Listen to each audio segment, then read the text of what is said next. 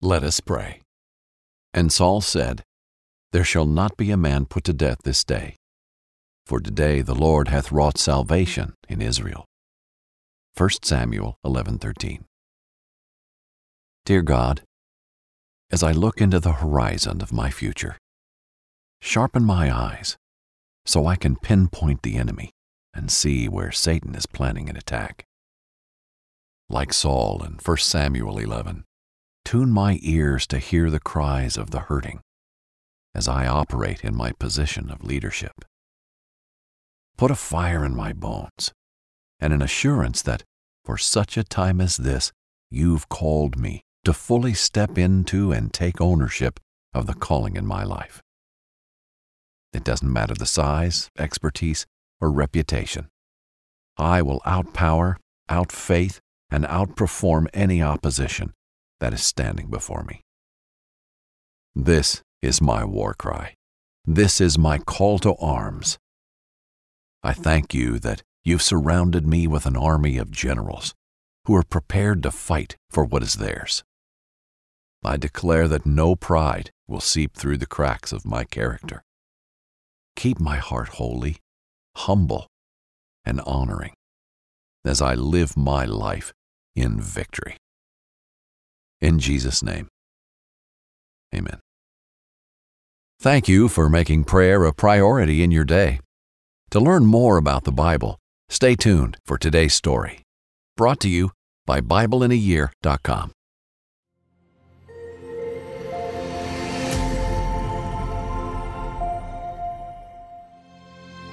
Saul's victory over the Ammonites. In our last story, Saul was anointed as the first king of Israel.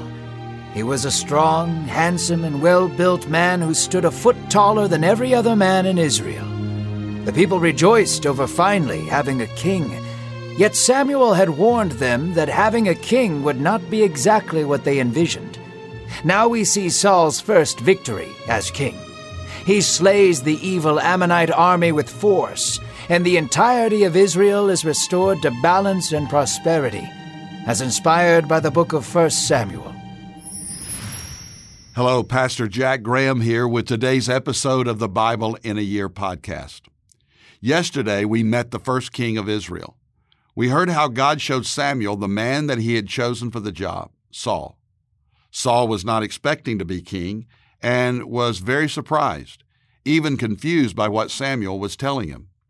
But God filled Saul with peace and confidence and faith, and when he was presented to the people, he was ready for the challenge.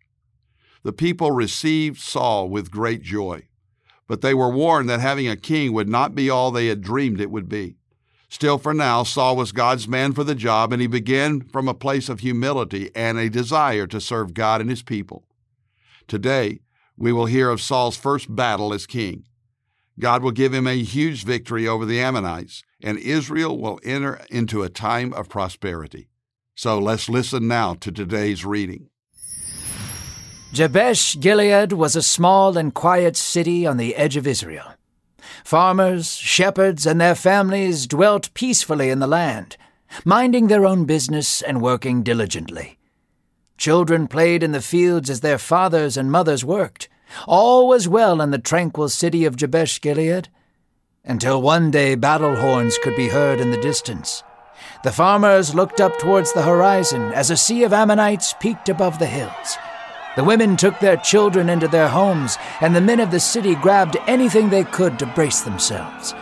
The Ammonites swarmed the city like locusts. The Ammonites surrounded the city on horseback. Their scowls loomed over the men of Jabesh. They were completely surrounded with no means of escape, nor could they fight, for there were too many. The elder of Jabesh stepped forward and shouted, "Please do not harm us." He bowed to the floor. "We will do anything you ask. Make a treaty with us. We will serve you. But please do not kill us." The men began to laugh. Their dark and deep cackles filled the air like a poisonous gas. From among the crowd of Ammonites approached Nahash, their leader. He was larger than the rest of his men. His face was dark and battle-hardened, and his eyes revealed a corrupt wit.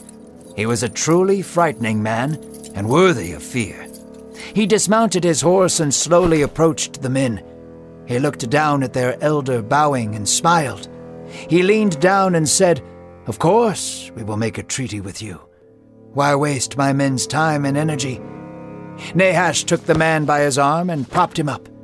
He dusted him off and smiled, "If you gouge out all your right eyes, we will spare you. You will serve us, and Israel will be disgraced." Nahash then patted the leader on the back and began walking back to his horse. The elder of Jabesh begged Nahash, saying, "Give us 7 days. If there is no hero to challenge you, then we shall be your slaves." Nahash smiled, knowing full well no hero could defeat him in battle. He agreed and allowed the men to return to their work. Yet the Ammonites stayed and harassed the city. Their presence was like chains wrapped around their necks. Messengers were sent out throughout all of Israel, and the people wept in fear. In the distance, Saul was tilling his field behind oxen. The hot sun beat down on him. Saul's strong body was dripping with sweat as he methodically broke up the ground beneath him for planting. Saul could hear a faint cry from the city. Some people were running across the roads and fleeing. Saul grabbed a man passing by and said, "What is happening with the people? Why can I hear cries from the city?" The man told him of Nahash's insurgents on Jabesh. Saul stood still and let the man go. He stood still in the fields quietly. Saul had experienced anger before, but this fire in his belly was different. The protective spirit of God came upon Saul. His eyes were like flames. His arms and legs tensed up like a mother bear whose cubs were under attack. This was the first time Saul truly felt like a king. Saul looked back to his oxen and tore them in pieces with his sword.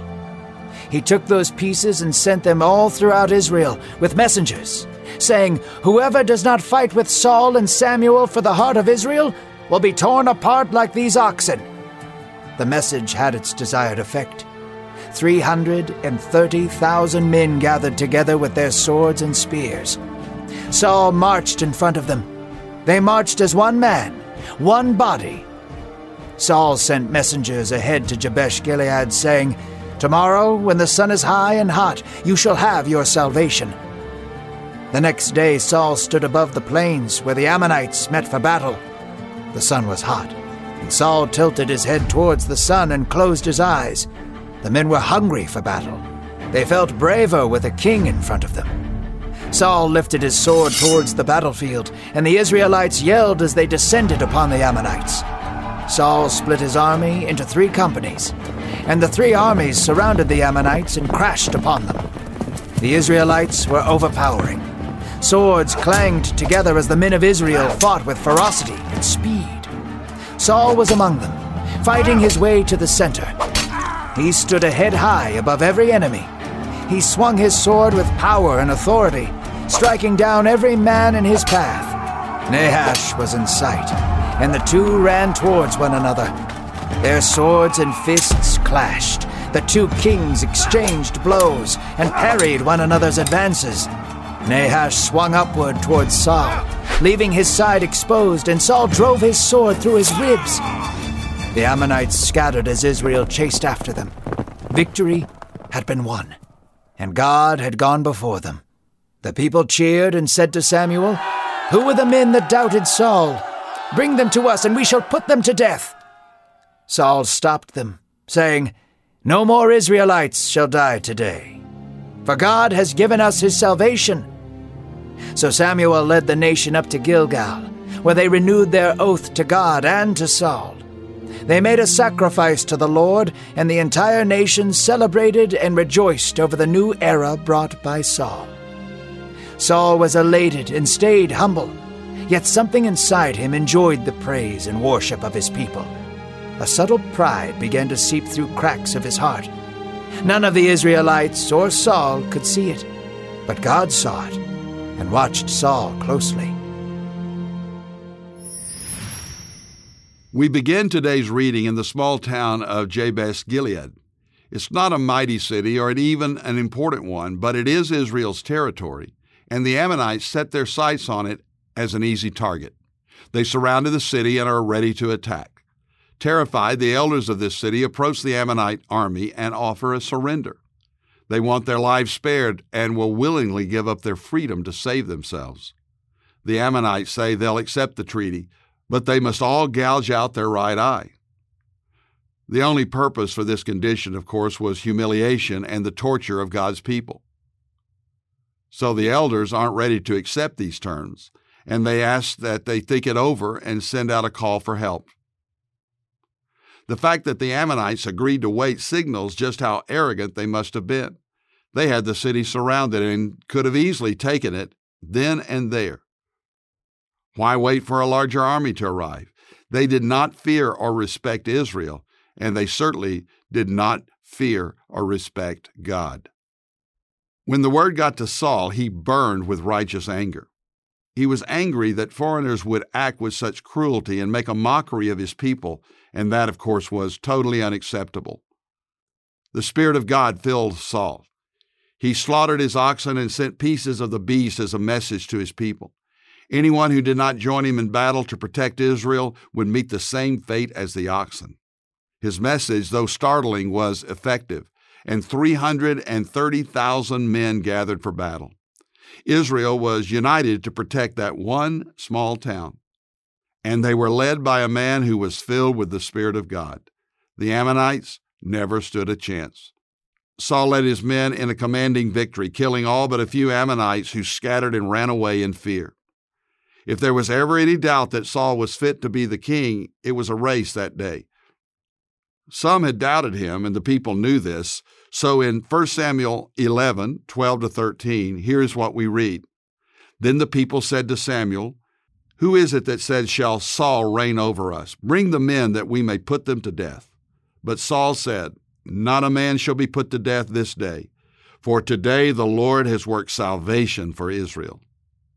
No, this was not a time for revenge or killing, especially not the killing of God's own people.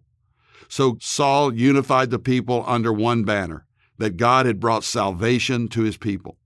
Rather than look at this as his own personal victory, he turned the attention of the people of God to the Savior of Israel, God himself. They rejoiced because of what God had done. When we succeed, we can sometimes be tempted to take credit or feel pride in our own accomplishments. There's nothing wrong, of course, with celebrating, but we must always give glory to God who gives us the victory. We win not in our own strength or cleverness or charms. It is God at work in us and through us. And in this first victory, that's exactly what Saul did. But unfortunately, soon he would start to believe his own greatness, and pride would creep into his life. It would be the beginning of the end and his downfall. We'll hear more about that the next time. Dear Lord, we thank you for victory that we know comes through Jesus Christ our Lord. It is not because of what we have done, but because of what you have done, Lord. Not because we are strong, but because you are our mighty God. We thank you for your Spirit who lives in us and empowers us and enables us to live lives to accomplish your purposes. May we always be humble before you. We pray this in Jesus' name. Amen. Thank you for listening to today's Bible in a Year podcast. I'm Pastor Jack Graham from Dallas, Texas. Download the Pray.com app and make Bible study and prayer a priority in your life. If you enjoyed this podcast, please share it with someone you know, because it can make a genuine, even eternal difference in their lives. And if you want more resources on how you can know the power of God through Jesus Christ, then visit jackgraham.org.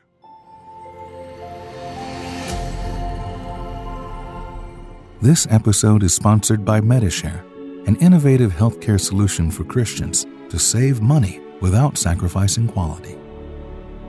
Welcome to the Pray News Podcast, where hope is our only bias. Each day, we will unpack the most prominent stories happening in the news and offer a Christian perspective. We won't shy away from the hard topics, and we won't dilute the hopeful message of Christ. This is more than a daily brief on the news. It's a way to be informed and transformed. Listen to Pray News on the iHeartRadio app, Apple Podcasts, or wherever you get your podcasts. During the Right Rug Flooring Hello Summer Sale, you'll find savings throughout the store, all backed by the right price guarantee, including carpet with a lifetime stain warranty, only $159 installed with pad. That's right, $159 includes expert installation as soon as tomorrow. Visit rightrug.com, RITERUG.com to find a showroom near you or schedule a free in-home shopping appointment. Say hello to summer and save. Right Rug Flooring, right here, right now. Your credit card should match your lifestyle. At Kemba Financial Credit Union, choose a card with benefits that work for you. For a limited time, all cards have 2% cash back on purchases and 0% interest on balance transfers for a year. Apply at Kemba.org. Restrictions apply. Offer ends June 30th, 2024. Hey, have you ever used Cheapo Air? For years, and I really like it. With Cheapo Air, you can book online, use their app, or even over the phone. They've got great prices on over 500 airlines and millions of accommodations. They're my go-to for travel planning. And if you join their Club Miles program, you can earn points to save on the cost of your travel. Book on the app and you get double points. Sounds like it's time I tried Cheapo Air. Call Cheapo Air at 855-247-3279 or visit cheapoair.com/podcast.